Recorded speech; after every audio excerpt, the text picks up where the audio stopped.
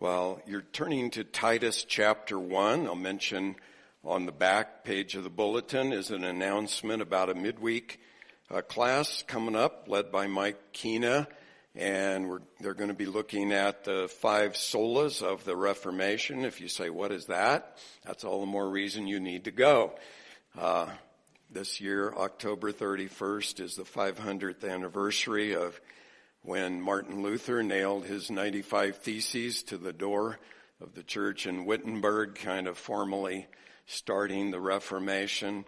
Significant change in world history, so you need to be informed about that.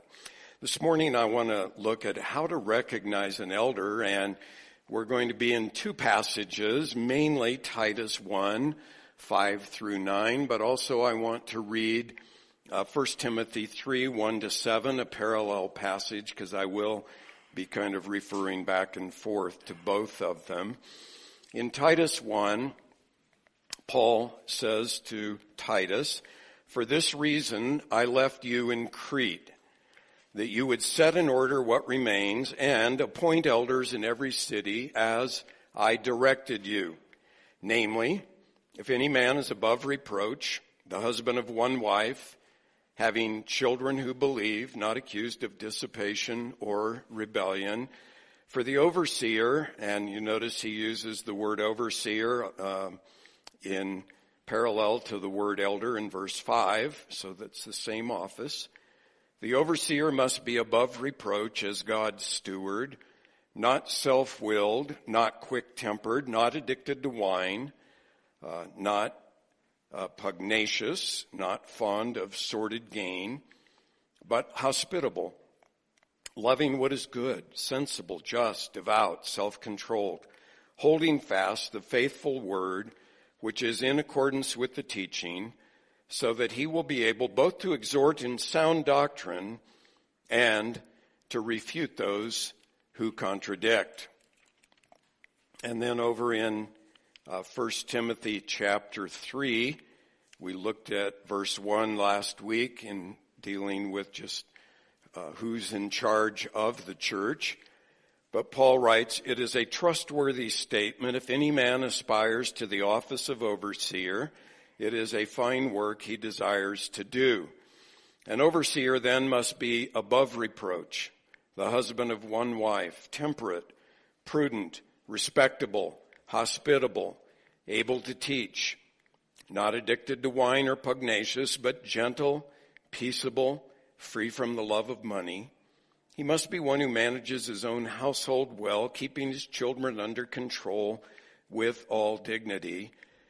But if a man does not know how to manage his own household, how will he take care of the church of God and not a new convert, so that he will not become conceited and fall into the condemnation incurred by the devil? And he must have a good reputation with those outside the church, so that he will not fall into reproach and the snare of the devil."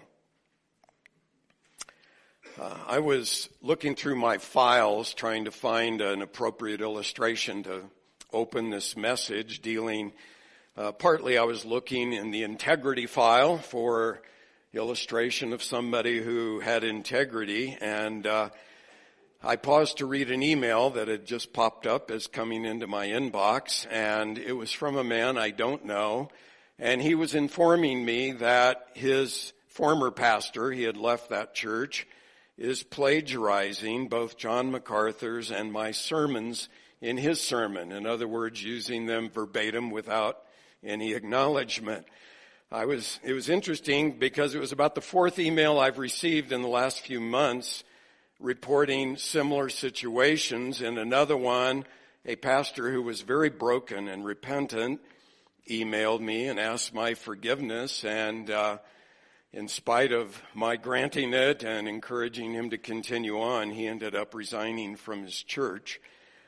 In another one, the pastor of a fairly large church back east was battling some critics who were calling for his resignation because they had discovered he was plagiarizing my sermons. And I don't know the outcome there, whether he survived or they got him forced out. And then in still another one, kind of interesting, this pastor in Texas who was plagiarizing my sermons, wrote to ask my forgiveness, and then he sent a check to our church to, I guess, express his repentance. I hope it wasn't a guilt offering, but anyway, yeah, the check arrived in the mail. The question, though, I want to look at in this message is, what qualifications must an elder possess? And it's an important question, and I confess in years past, we have made some mistakes. We've put men into the position of elder who shouldn't have been there, sometimes with rather serious and tragic results. And so it is a very, very important question, because a church is about as strong, or going to be as strong, as its leaders. And we want to recognize as elders those who truly possess the scriptural qualifications. Now, last time we saw, in looking at the question of who's in charge of the church, that Christ exercises headship over his church, and he does that through church-recognized, spiritually mature elders, and that their job mainly is to shepherd the flock of God. Originally, as we saw, the apostles appointed elders in the churches that they had founded, and then as Paul sent out 2 apostolic delegates, Timothy and Titus, he instructed them, as it said in our text there in Titus 1:5, that they would appoint elders in the churches, and Paul then gave them the qualifications to look for in these men who were to be appointed. Now, we don't have apostles today, and we don't have apostolic delegates, but we do have the inspired word of the apostles, namely our New Testament, and they left us these lists of qualifications. And so we want to study those this morning. The 2 lists are very similar. I don't know why they aren't identical, but they're quite similar. Interestingly, there are 5 qualities in 1 Timothy that are lacking in Titus, and 5 qualities in Titus that aren't in 1 Timothy. I don't think maybe the lists are meant to be exhaustive, but Paul is giving these men the main things they need to look for. The significant things about the list is that they don't focus on a man's gifts or his personality or any of that kind of thing. And except for one qualification, the ability to teach God's word, it really doesn't look at any of that sort of qualification. Rather, it focuses on godly character. In a book called Biblical Eldership, Alexander Strauch writes, "What God prizes among the leaders of his people is not education, wealth, social status, success, or even great spiritual gifts. Rather, he values personal, moral, and spiritual character." So that is significant, that we are looking for men who have godly character. Yes, they should be able to teach, as I'll explain in this message. Now, let me be quick to add, no man is perfectly sanctified in this life. I am not, as you well know, and no elder ever is. It is a lifelong process, and so nobody is going to meet these qualifications 100%. It's kind of like the fruit of the Spirit. None of us meet those 9 qualities perfectly in this life. We strive for them and so on. Now, in the qualities of an elder, I think no man should be in glaring violation of any of these, and they should be growing in them. And it's interesting that almost all of the qualities prescribed for elder are elsewhere prescribed for every Christian, men and women. And so we all should be seeking to grow in these areas. But especially this morning, my prayer is some of you who are young men should, as we saw last week in 1 Timothy 3:1, say, God has put it on my heart to aspire to the office of overseer. And if so, you ought to be growing in these qualities. Make a list of them and pray about them and study them in the Scripture and seek to grow. And also, as I mentioned last week, churches make a huge mistake when they put a man who's not qualified into office and say, well, we need to get Joe involved, so let's make him an elder. And Joe is not qualified to be an elder, and it's not a good result. So as I said last week, rather, we're not voting on elders when we have a church meeting. We are trying to come to an agreement among us that, yes, we agree this man approximates these conditions, these qualifications of being an elder, so we are recognizing elders in our midst. And I don't like the voting language because it smacks too much of political campaigns. Now, I'm mainly going to stick, as I said, to the list in Titus 1, but I will jump over to 1 Timothy a few times. But from Titus, we can sum it up by saying that an elder must be a spiritually mature man of integrity. And the way you tell that is his home life, his personal character, and his firm adherence to Scripture. So first of all, let me comment on the fact that an elder must be a spiritually mature man of integrity, and two observations here. A spiritually mature man of integrity must be above reproach, Paul says, and both lists begin with that qualification. He must be above reproach. In Titus 1, Paul actually states it twice. In verse 6, summing up a man's home life, and again in verse 7, summing up his personal character. The Greek word in Titus is a little different than the one in 1 Timothy, but they mean essentially the same thing. What it means is there should be nothing in a man's life that people can bring a legitimate charge against and say, you know, I have this against him. He fails the test in this way. It means he's a man of integrity. He's not living a double life where if you really knew what he was like during the week, you'd go, whoa, that's different than what he's like on Sunday. He would be a man who is not harboring secret sins. In other words, he judges his sin on the heart level because he knows God looks on the heart, not on the outward appearance. And if he sins, and we certainly all do, he's very quick to ask forgiveness and confess that sin.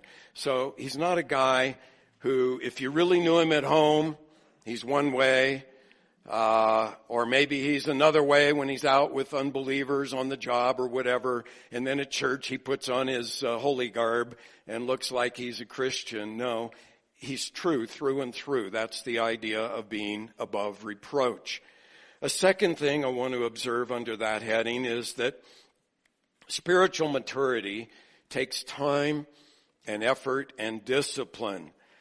We live in a culture where generally our culture is susceptible to quick fixes for problems that are not so easy to fix. I think you see it by the fact that there's an entire market of diet pills.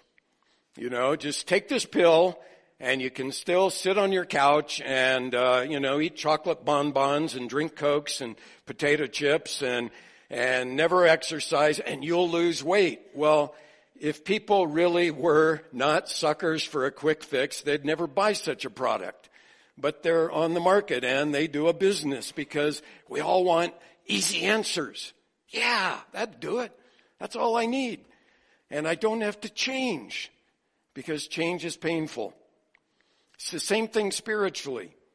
Spiritual hucksters promise all the time, read this book, come to my conference, get slain in the Spirit, speak in tongues, and your sin problem will be gone.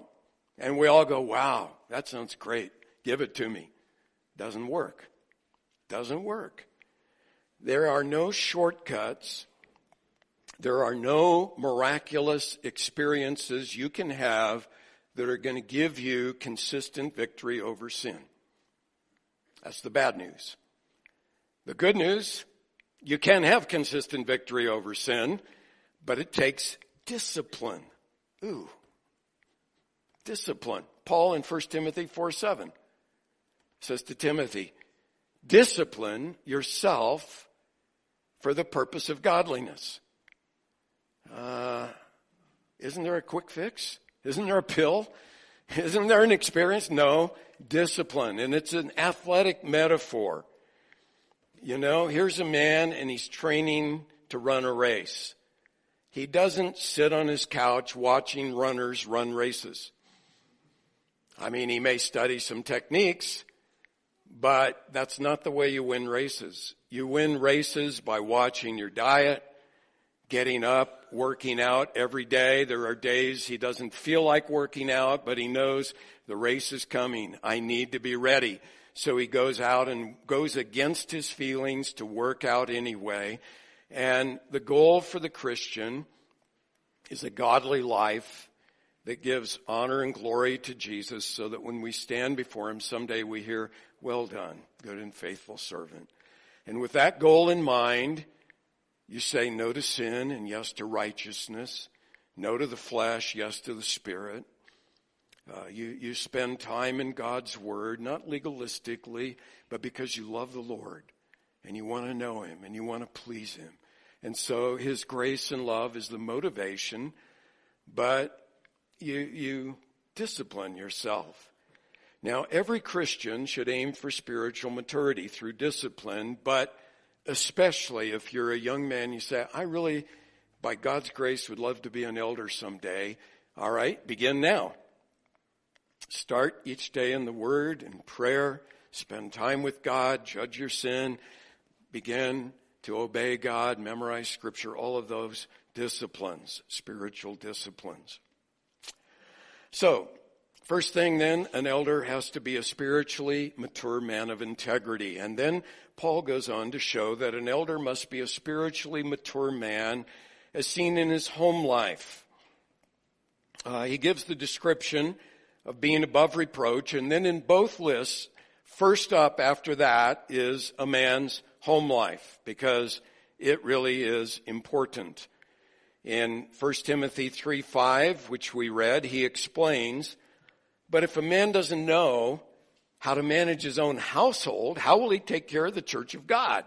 In other words, if he can't deal with the smaller unit, don't promote him where he's got more responsibility over the church. And I am afraid that there are many pastors who would be out of a job if churches consistently applied that criteria. How's his home life? That should be first when we are interviewing anyone for a staff position in a church after checking out, is he above reproach? How's his home life? What would his wife and kids say? Now, Paul mentions two aspects of home life. First of all, he says an elder must be literally a one-woman man. Now, there are many different interpretations of what does that mean. Some say, well, it means he can't have multiple wives. I think that's a given, but really polygamy wasn't a problem in the first century, and I don't think Paul was speaking to mean that. Some of the early church fathers interpreted it and said, well, if a man is widowed, he can't remarry. I think that requirement came more from a false asceticism, that is, piling on legalistic rules rather than from the Bible that encourages us that marriage is a good gift from God and certainly doesn't prohibit a widower from remarrying. Others, more perhaps, argue, well, a divorced man cannot be an elder if he is remarried. And most who take that view would hold it to a divorce that took place before the man was a believer, but I have actually heard one prominent Christian leader argue, if you have ever been divorced, even before you were a believer, you are not qualified ever to be an elder. I disagree with those interpretations. I think that Paul here is focusing on a man's present spiritual maturity, not on sins he may have committed many years ago. For example, maybe you have a man who in the past was self-willed, short-tempered, belligerent kind of guy, and maybe he was even addicted to alcohol. And he came to faith, and he repented of those sins, and he remarried, and now he is a godly man who has control over his temper. He's a man of love. He is not addicted to alcohol, all of that. Can he not be an elder? I just think that is to impose a legalistic requirement that misses the heart of what Paul is saying. As I said, the term is one woman man. And since all of the terms look at a man's character, his spiritual maturity, I think Paul is saying this has to be a man who is devoted to his wife alone. He's not a womanizer. He's not a man who secretly engages in lust after attractive women. He doesn't check out porn. He has victory over those sins in his life. And so an elder has to have a track record of mental and moral purity, where he truly judges his sin and walks with the Lord, and he's devoted to his wife. And so here's the problem with the view that a man who's been divorced can't ever be an elder. Say you have a man who maybe he's even a believer, but he's immature, and in his 20s he goes through a divorce. And then you have another man, he's been married for 50 years to the same woman. This second man doesn't have lust under control. He's always lusting after women, flirting with women. He's online looking at junk that he shouldn't be looking at. Well, if it's just that he's never been divorced, he could be an elder. But this other guy, he has overcome those sins, and he remarried, and now he's been faithful to his wife for all these years. He's a mature man of God. I would argue he could be qualified to be an elder. It's not a matter of checking off, well, was he ever divorced or not? It's a matter of looking at his present spiritual condition, that he is a faithful man to his wife. Also, by the way, this doesn't bar a single man from being an elder. Paul would have been prohibited, and Jesus. They were single, and yet, obviously, men of God who were qualified. The second thing Paul says is that an elder must have believing children who are not rebels. In verse 6 of Titus 1, having children who believed, not accused of dissipation or rebellion. And then in 1 Timothy 3:4, he states it, keeping his children under control with all dignity. Again, that doesn't mean an elder has to have children, but if he does, they have to be under his control. But again, as with a one-woman man, there's a lot of controversy over, well, what does this requirement mean? For example, if you have a New American Standard Bible, an ESV, an NIV, in Titus 1, the word is children who believe. If you have a New King James Version or a Christian Standard Bible, it translates it faithful. Also, the question is, does this refer to children who are still under their father's roof, or does it apply to adult children who are out on their own? I seldom differ with John MacArthur, but here I must. John MacArthur says that if a man has any children, whether still under his roof or even as adults, who rebel against the Lord and are not giving evidence of being a believer, the man should not be an elder or pastor. I know I could name several well-known, prominent pastors who would have to leave the ministry if that is the requirement. And one who is deceased, that you would know his name. He wrote many books. Faithful, godly man, had one of the most fruitful and successful churches in America, and all of his adult children rebelled against the Lord. The reason I disagree with John MacArthur on that is, it seems to me that puts the responsibility for a child's conversion on the father rather than on the sovereign will of God. And while a father can be a godly influence, a godly example, he can exhort his children, pray for his children, do all of the above, I know many, many faithful men of God who have children who have turned against the Lord, much to the parents' grief.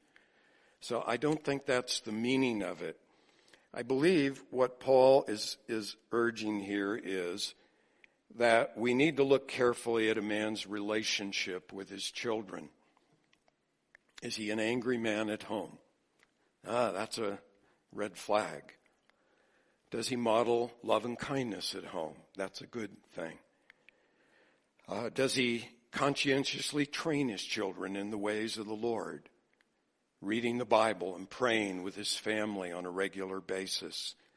You know, if a man does that, then normally most, if not all, of his children will grow up to follow the Lord because they have felt the love of God coming down through their parents to the children. And they go, that's the right way to live. They will see the reality of Christ, in other words, in their parents, but especially in their father. If most or all of the children grow up as rebels, you need to stop and examine that and say, what's going on? What's the cause of this? And maybe hold off on making a man an elder. On the other hand, if most of the children grow up and follow the Lord and then some or one turns away, I don't think that disqualifies a man from being an elder. But I'm just saying every situation needs to be considered prayerfully, where we consider, is something going on, a pattern here that's wrong, or is it just that this child is a rebel? Also, when Paul says having one's children under control with all dignity, there are some pastors I know who want their kids to be perfect models of obedience at church. I think that puts a burden on a pastor's family that is unbiblical. You know, kids are kids. And there isn't a child who has not thrown tantrums at age 2 and 3 and, rebelled against their parents' authority and saying, no, I won't, when mom and dad say, yes, you will. That's just part of growing up. And a godly parent just comes along and trains his child, corrects him if need be. But nobody has perfect kids. And so get that myth out of your mind. When Paul says, too, that he must manage his own household well, that includes all aspects. And another test for an elder is the guy in out-of-control debt? That's not a good sign. He doesn't know how to manage money well. And part of overseeing the church is overseeing the church's finances. You don't want a guy doing that who can't even manage his own personal finances well. So that's a good check. And on our elder application, that's one of the questions we ask is, are you in significant debt? And if so, what's going on there? So Paul's overall point is very clear. An elder has to be a godly husband and a godly father. And if his home life isn't in order, don't give him more responsibility. Send him home. Help him to manage his own home well, to have good relationships in the home. And if that isn't going on, then he shouldn't be made a steward of God's household here, as Paul says in verse 7. Then the next qualification is that an elder must be a spiritually mature man, as seen in his personal character. And Paul goes on in Titus to list 5 character flaws that a man should not have if he's going to be an elder.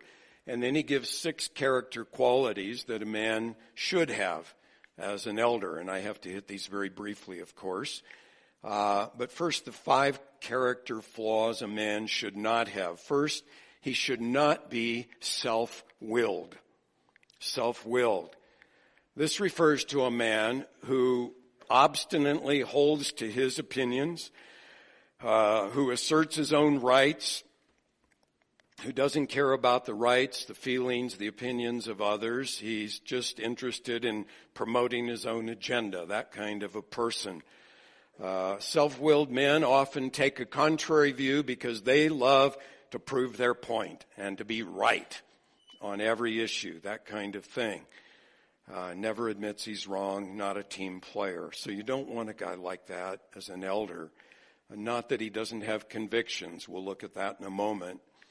But he holds them carefully, holding to the essentials and being loving on the non-essentials. Second, an elder must not be quick-tempered. A quick-tempered man obviously uses anger to intimidate, to control others, to get his own way. James 1:19 and 20 is a verse to memorize if you struggle with anger. It says, "But let everyone be quick to hear and slow to speak and slow to anger, for the anger of man does not achieve the righteousness of God." Think of that the next time you're angry. The anger of man does not achieve the righteousness of God. Patience and kindness and self-control are fruits of the Holy Spirit. And so you don't want a guy in as elder who's an angry man. Thirdly, an elder must not be addicted to alcohol. When it says wine, that includes all alcoholic beverages. The Bible does not prohibit all drinking of alcohol, but it does warn about the dangers of it, and especially for leaders. Drunkenness and addiction to alcohol are always sin. So if anybody is drunk, they are hooked on it, they've got to have their daily fix, they're in sin. Church leaders have a little higher standard, I believe, too, in that people look to us as an example. And say you have a guy in the church who's overcome a drinking problem, he's come to Christ, and he goes out and he sees me drinking a beer or a glass of wine, and he thinks, oh, pastor does it, I'm good, and it leads him back into drinking. I think I have then been somewhat responsible for causing him to stumble. And so, as Paul says, I'd rather not drink wine or eat meat or do anything that causes my brother to stumble. So if an elder drinks, he has to be very careful as setting an example to the flock. Fourthly, Paul says an elder must not be pugnacious. If you don't know the meaning of that word, it means not a striker, not somebody who hits people when he gets angry. And I think it can extend to being a man who is verbally combative. He just likes to use words to fight. Now, of course, an elder should never strike anyone in anger, including his wife and children. What about spanking your children? Well, if you have to do that, you should be under control. You should not be out in a rage wailing on your kids. That is sin. If you think they need a spanking to correct them, that's different, but it should be done in control. So an elder shouldn't be a man who just explodes in anger, hits others, or he should not be an aggressive bully verbally. I won't say anything about our president, but he's not qualified to be an elder, okay? Speech should be kind and gracious and build up people, not tear into them. Fifthly, an elder must not be fond of sordid gain. 1 Timothy 3:3 says he must be free from the love of money. Money is not evil in itself, but money is dangerous. I compare it to a loaded gun. Sometimes that's the main thing I would like to have on me. If a bear is charging at me, give me a loaded gun. But you got to be really careful, because if you don't use it rightly, it can hurt you, it can hurt others. You need to know how to use it. Same with money. Money can be a very useful tool in the kingdom of God, but it can be very dangerous. And in a couple of lessons from now, I'm going to speak about the church and money. But if you get a greedy man in as an elder, Paul says greed is idolatry, and the guy is going to be tempted, like Judas, to pilfer from the church. He's going to be tempted to embezzle funds, to take advantage of people financially in his business. Not a good example. So a man has to be free from that love of money. Then Paul mentions 6 character qualities that an elder must have. First of all, he must be hospitable. And again, as with many of these qualities, every Christian is enjoined to be hospitable. It's a quality we should pursue, but especially elders. You know, if our elders are not friendly, the whole church is going to feel that coldness, and it's going to percolate down through the ranks. Hospitality just means taking a genuine interest in people and making them feel welcome and at ease. And let me just say, if you're talking with someone on a Sunday morning and you see a visitor standing over there all by themselves, usually they make a bolt for the door. Unless your conversation is really vital, just say to the person you're talking to, "Excuse me, I want to meet that visitor before they get away." And go meet them, or drag the guy you're talking with with you, so that you can be friendly and hospitable to people.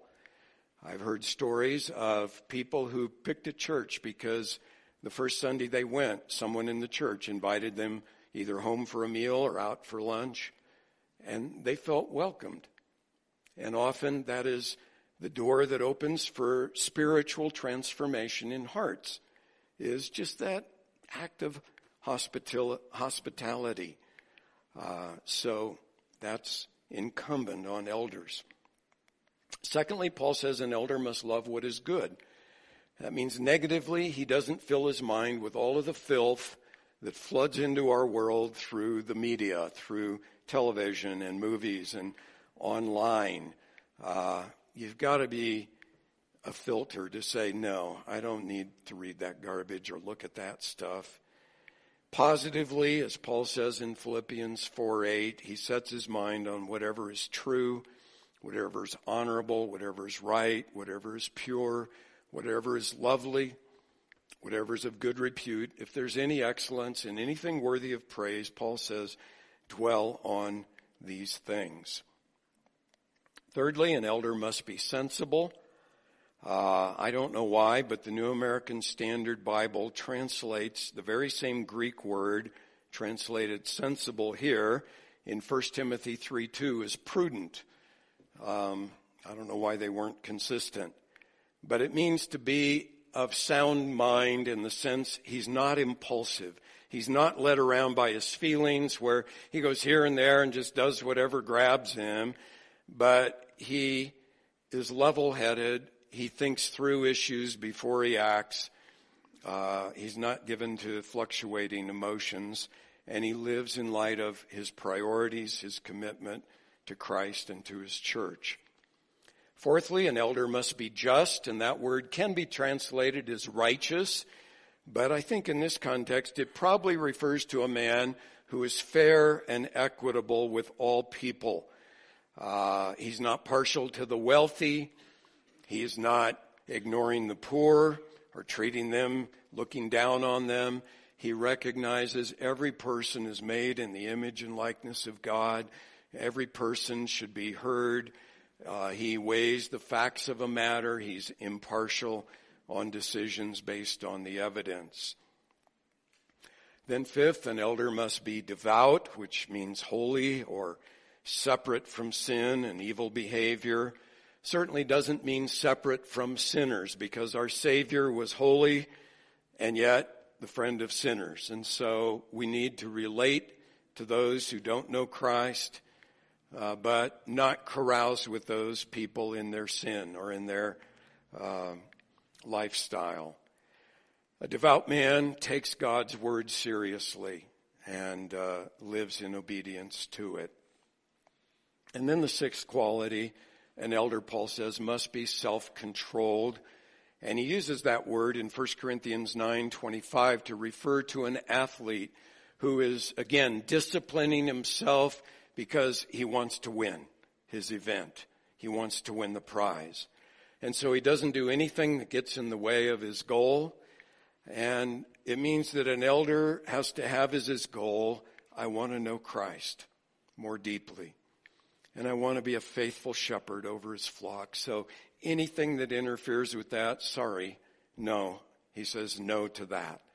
He's disciplined to spend time with the Lord in the Word and prayer each day. And as you know, self-control is a fruit of the Holy Spirit. So he walks in the Spirit daily. I have an entire message on learning to control yourself that's on the website if you're interested in listening to or reading it. So, an elder then must be a spiritually mature man of integrity. That is seen in his home life, it's seen in his personal character. And then finally, an elder must be a spiritually mature man, as seen in his firm adherence to Scripture. And again, I've got an entire message on Titus 1:9. So here I'm just giving you a very short summary of it. But Paul says three things here. First of all, he says an elder must hold fast to the faithful word, which is in accordance with the teaching in verse 9. And that means that he's devoted to God's word. That's his standard. To be devoted to God's word means you have to understand God's word, which means you have to study God's word. And it's a lifelong process, of course. Holding fast also means he's got biblical convictions. As I've said before, we need to be discerning. This is a core issue I will not budge on. This is maybe a secondary issue. It's important, and I'll fight for it, but I have to give some grace to others. And then there are those issues that really are not that central to the gospel. Regarding morality, an elder doesn't go with the culture. He goes with the word. And our culture is flooding us right now with the message that homosexuality is suddenly okay. An elder says, you know, I love God and I love people, and I can't agree with that. It damages people. And so in love, he holds to biblical truth. He doesn't love controversy, but when it's necessary, he takes a stand and says, you know, here is the word of God. This is our godless culture. I'm going with the word. He's a man of conviction. Secondly, Paul says an elder must be able to exhort in sound doctrine. False doctrine damages people. And Satan has flooded the church from day one with false teaching. It's all through the New Testament, warnings against that. Now, again, in our day, there are many Christians who say, oh, doctrine, yeah, that's kind of divisive and it's kind of boring. Just give me the practical stuff. But the Apostle Paul didn't think so. Virtually every letter he wrote to churches, he spends the first part of the letter dealing with doctrine. And then having established that foundation, he says, therefore, here's how you live. And the last part is practical. And remember, Paul wasn't writing the doctrinal sections of his letter to theologians and seminary students. He was writing to common people, many of them slaves. They didn't understand a lot, but Paul said it's important for these uneducated people to understand biblical truth, core doctrine. And so he always laid that foundation. Exhort may mean, sometimes it means to urge someone to repentance or obedience, to change. Sometimes it has the nuance of coming alongside to encourage or comfort someone, and you have to just read that word according to the context. And then finally, an elder must be able to refute those who contradict. In other words, you can't just be positive all the time. If error is there, lovingly, you have to come alongside and say, hey, you know, I care about you, and I just see you on a road toward destruction. There's a waterfall ahead. If you keep floating down this stream, you're going to go over, and it isn't going to be pretty. And so in love, you come alongside and say, hey, you need to turn back to the Lord.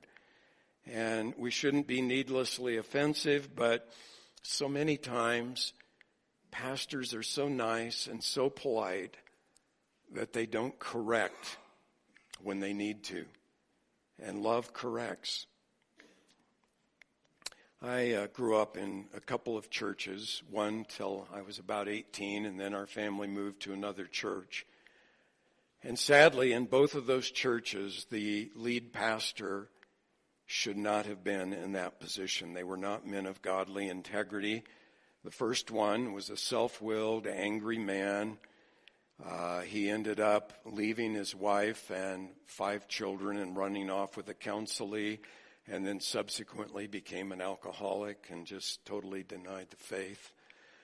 We moved over to another church at that point, and I was a naive 18-year-old who went to a church meeting that was announced as, if you're interested in the future of the church, we're going to have a meeting. I didn't know what that meant, so I showed up only to find out that meant they were talking about the fact that the pastor was carrying on with a number of women in the church, including the wife of one of the staff members.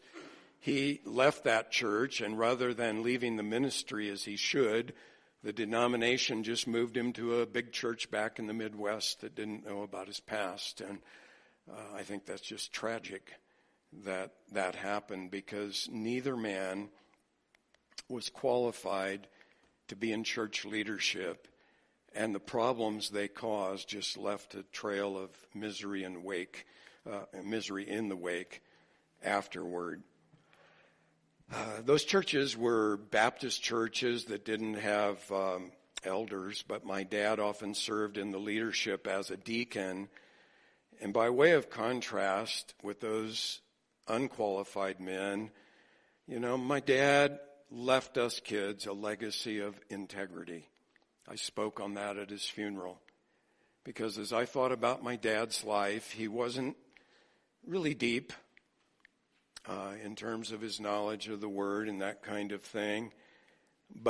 And he was a blue-collar worker. He worked as a painter almost all his life, along with doing janitorial work. And I worked with him many, many years.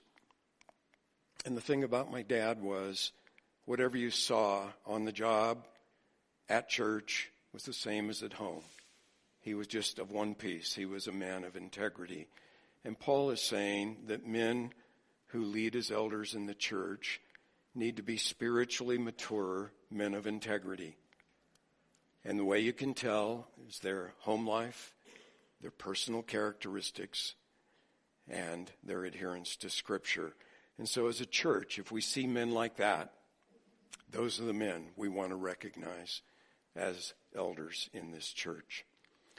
Let's bow together in prayer. And if you're here and maybe you're not familiar with what it means to be a Christian, let me just say, you can't be a person of integrity in the biblical sense until God changes your heart. And the Bible says we've all sinned and fallen short of God's glory.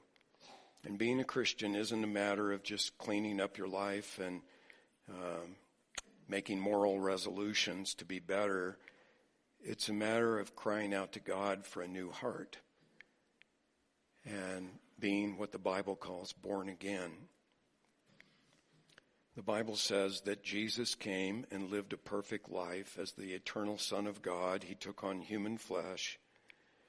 He obeyed God perfectly, and then he offered himself on the cross as the penalty, the sacrifice that we should have paid. And that means that God is free to impart eternal life and forgiveness of sins to every sinner who trusts in Jesus. And that's the main need. That's where you begin with God, is coming to the cross and saying, "Oh God, I've sinned, and I cannot erase that debt of sin myself, so I turn to Jesus and trust in him." Father, I pray that any who don't know Jesus would not think that being a Christian is living a moral life, but recognize that it means being born again, and that they would seek you, trust in you, and experience that new birth, and then begin to walk with you and grow in godliness. I pray you would raise up godly leaders for this church and for all the churches in Flagstaff that seek to know Christ and follow him. We want our church, Lord, to be a testimony of your grace. And so we ask in Jesus' name, amen.